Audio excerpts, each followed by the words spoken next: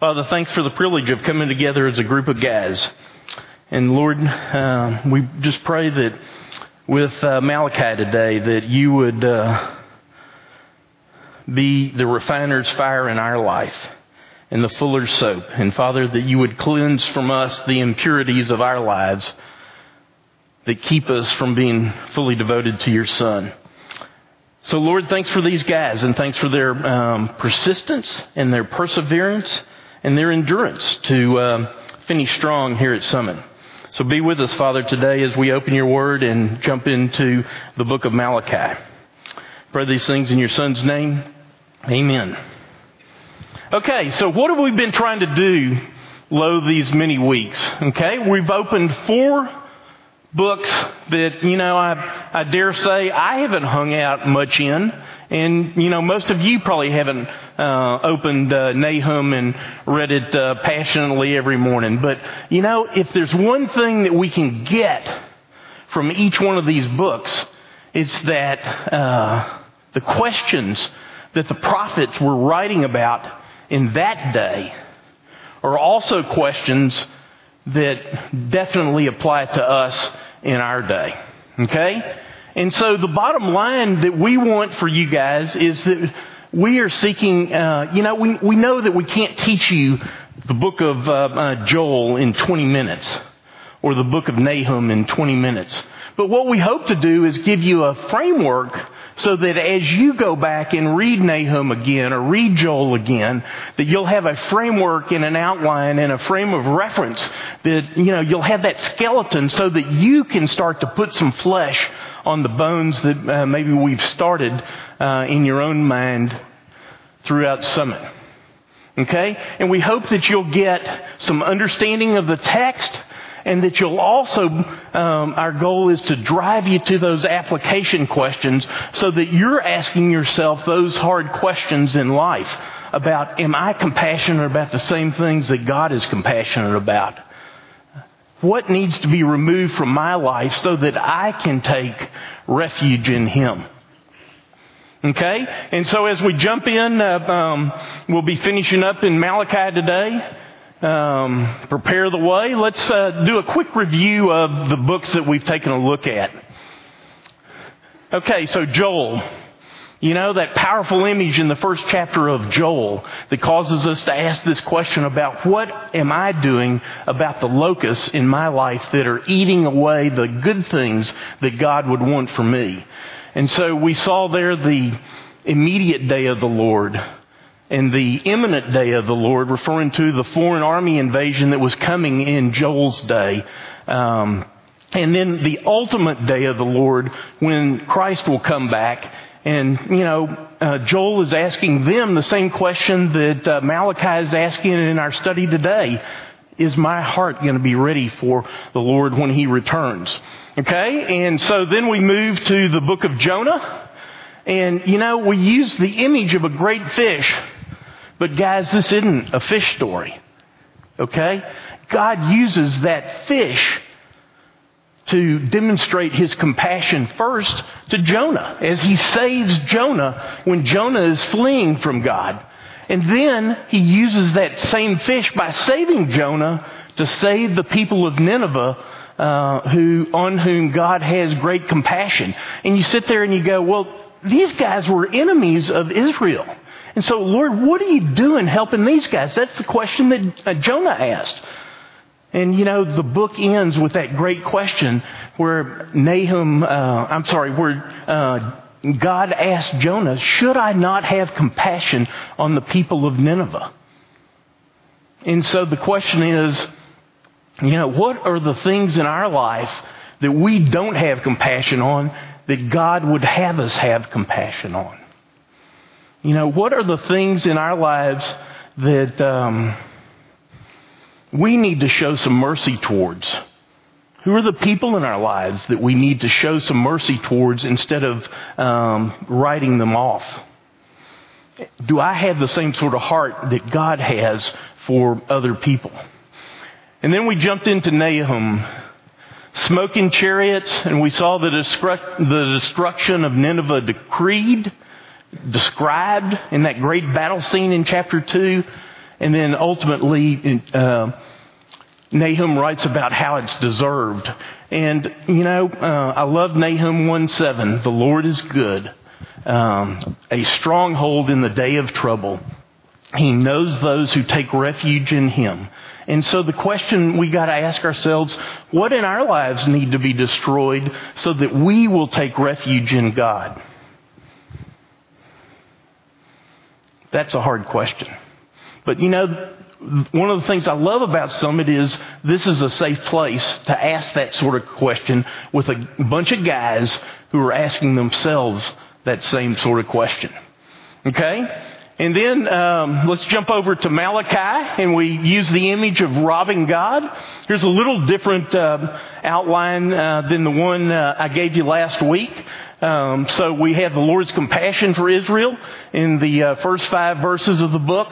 And then from 1:6 to 2:17, we see the Lord's complaint against Israel. And finally, the rest of the book deals with the Lord's coming being announced to Israel. And the questions I picked here are, what areas of your life have you failed to give God the honor and fear, the respect that He deserves? And is your heart ready for the return of Christ? Is your heart ready? Prepare the way, Malachi said. And, God sent someone who acted as Elijah in the person of John the Baptist to prepare the way for the coming of His Son. And, His Son is coming back, and that's what we have to look forward to. Okay? So on the next slide, I'm going back to the slide we talked about last week on the detailed outline. You remember how we broke it up into 6 disputes? And we're going to focus on the last 3 disputes today. And guys, as a lawyer, I've had lots of chances to be in arguments before judges. Okay? I was a trial lawyer for 30 years, and so that's what I did. And in the course of that time, I even had a couple of arguments with judges. And I'm here to tell you, there is nothing to be gained from arguing with a judge. And obviously, these are not the righteous heavenly judge, but there's still nothing to be gained from arguing with judges. Okay? Nothing good ever came out of that. But the bottom line is that we're dealing with the righteous judge of heaven. And you see in these 6 arguments that, nothing much good comes for those who argue with God. Now, if you read the Psalms, you'll see that, David was pretty frank with God. And he was willing to be bold with God, even brash with God. But, you really never saw David argue with God. Even in the midst of his Bathsheba affair, when Nathan confronted him, he acknowledged that, he had messed up big time.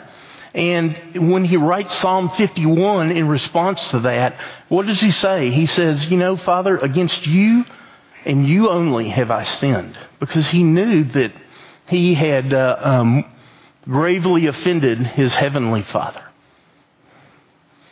And so, guys, there's nothing good to be gained from arguing with judges. But you see, 3 more times for this week, we see Malachi dealing with people who were arguing against God. And remember how we talked about the chiastic structure from last week?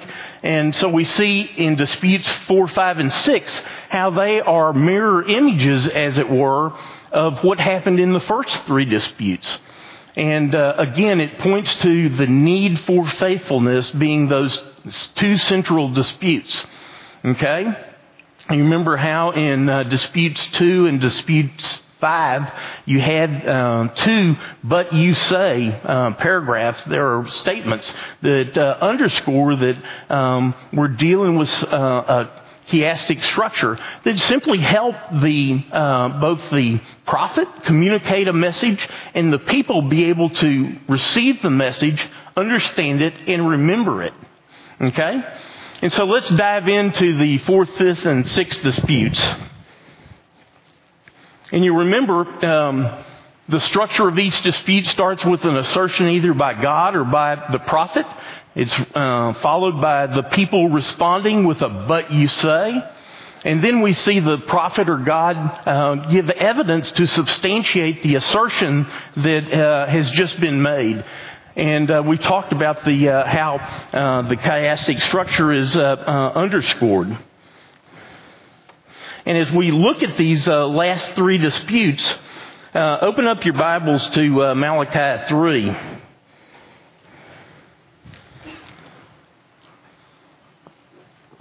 And you'll see in the first one, we're really talking about how the people are wearying God. In the 5th dispute, the second one for this week, we see how they're robbing God. And then in the final one, we see how they're speaking against God. And so, God's justice is immediately at issue in the first dispute. And I love the picture that he gives.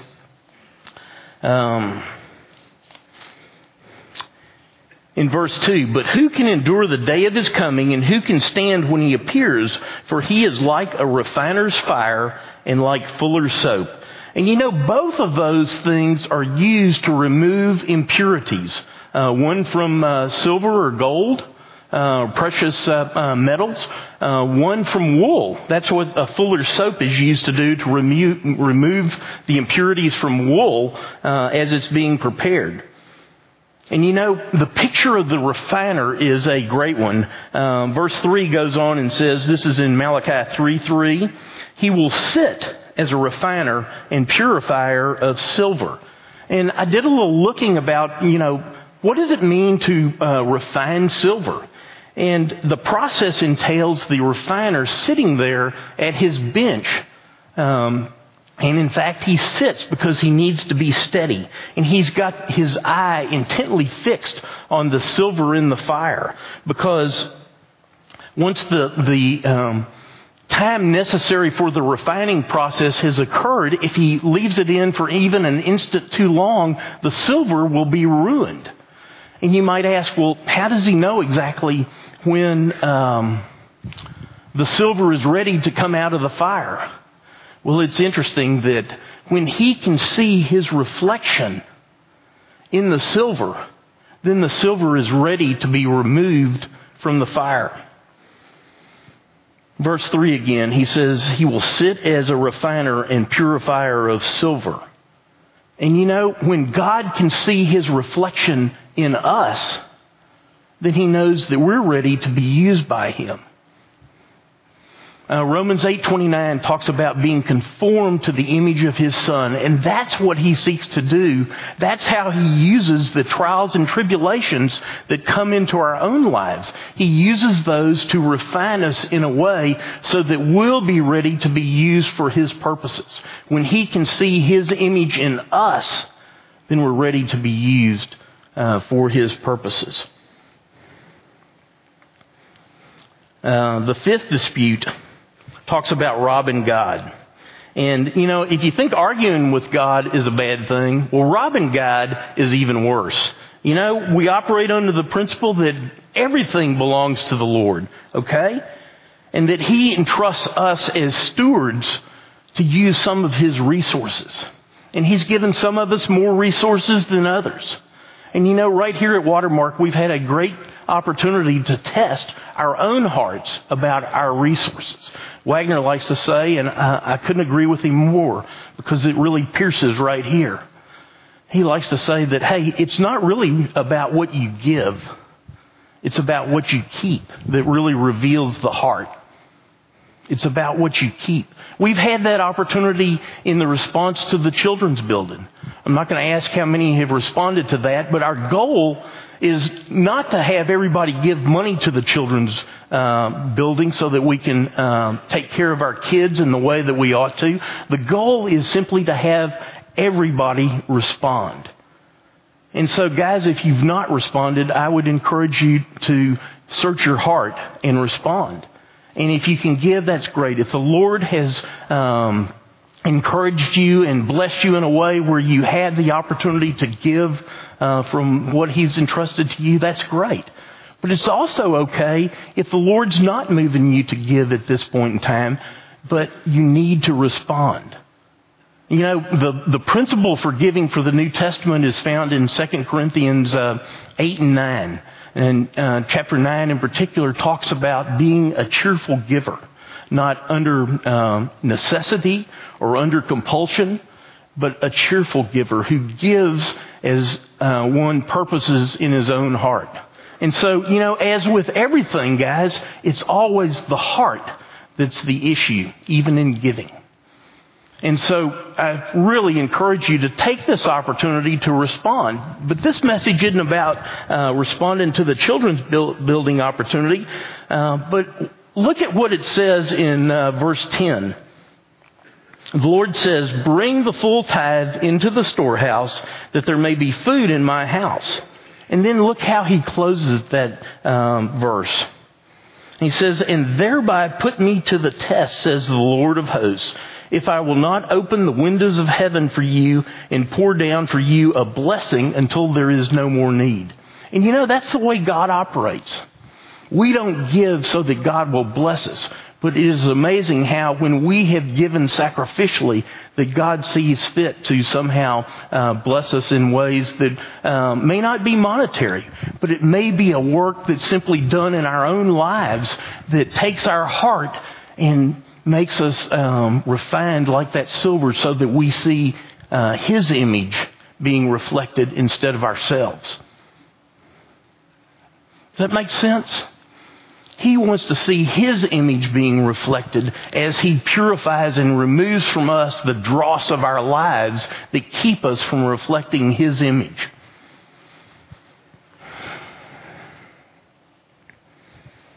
And the final one talks about speaking against God. And you really see a contrast between those who argue with God and those who feared the Lord and esteemed His name. And what was the result? Those guys were the Lord's treasured possession. How about that as a description of you? Wouldn't we all like to be the Lord's treasured possession? So which one are you? Are you one who's going to speak against God and argue with Him? Or are you going to be somebody who's going to be the treasured possession? And on the last slide, I've got 3 questions there for you.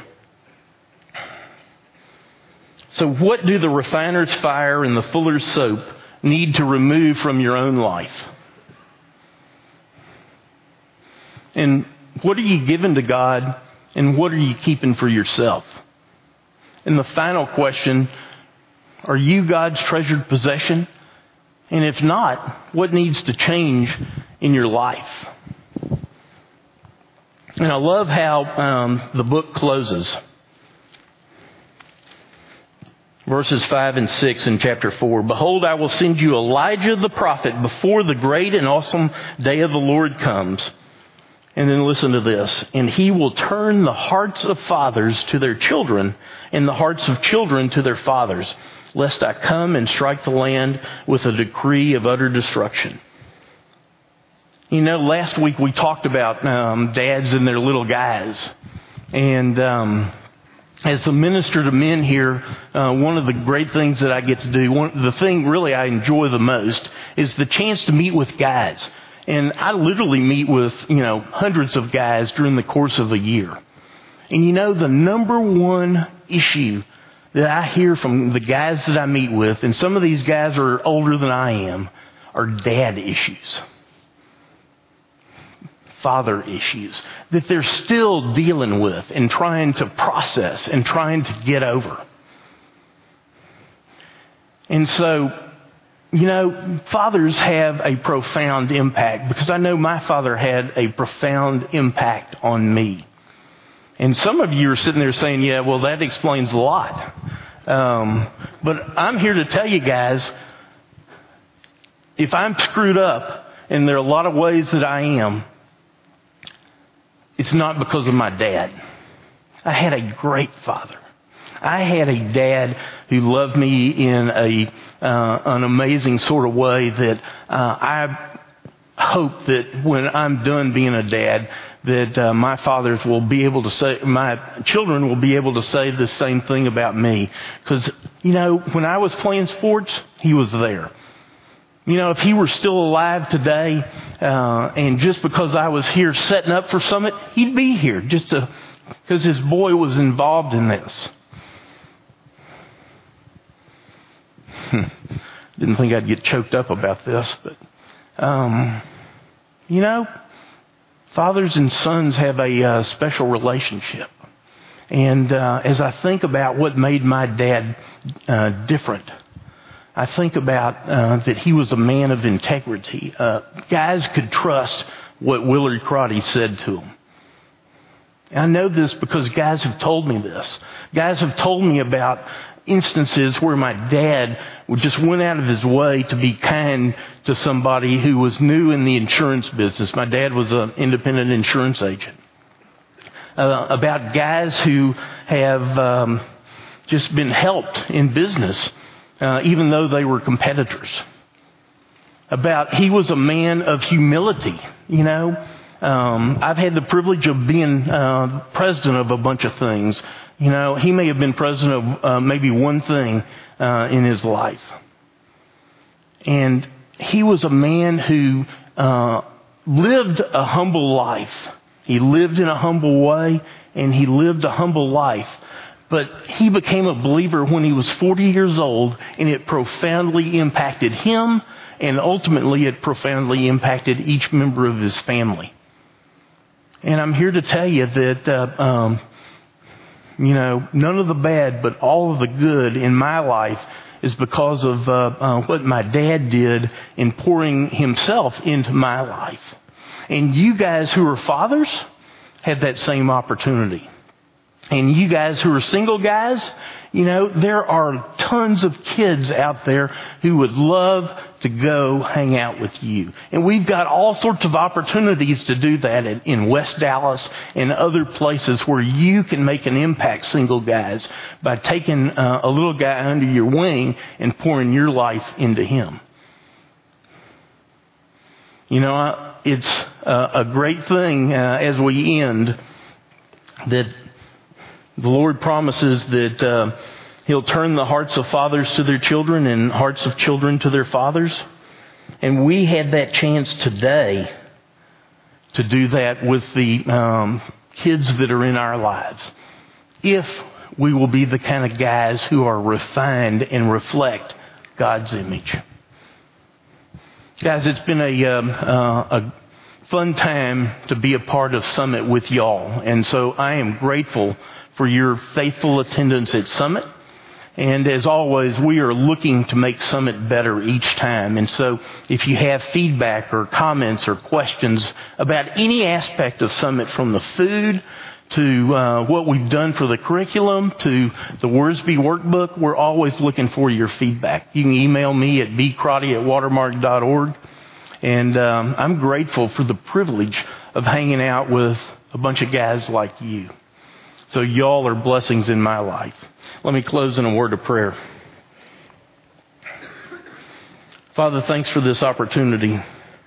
And thanks for the fact that we have earthly fathers who sometimes in their imperfection drive us to seek the comfort of our Heavenly Father.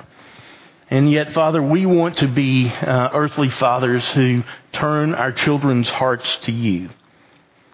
And so may we work on that well today. And may we be people who, as you remove the impurities of our life, that will allow you to see your Son's reflection in our lives. So thanks for each of these guys, Father, and I pray your heavenly blessings on each one of them. Thanks for this time. In Christ's name, amen.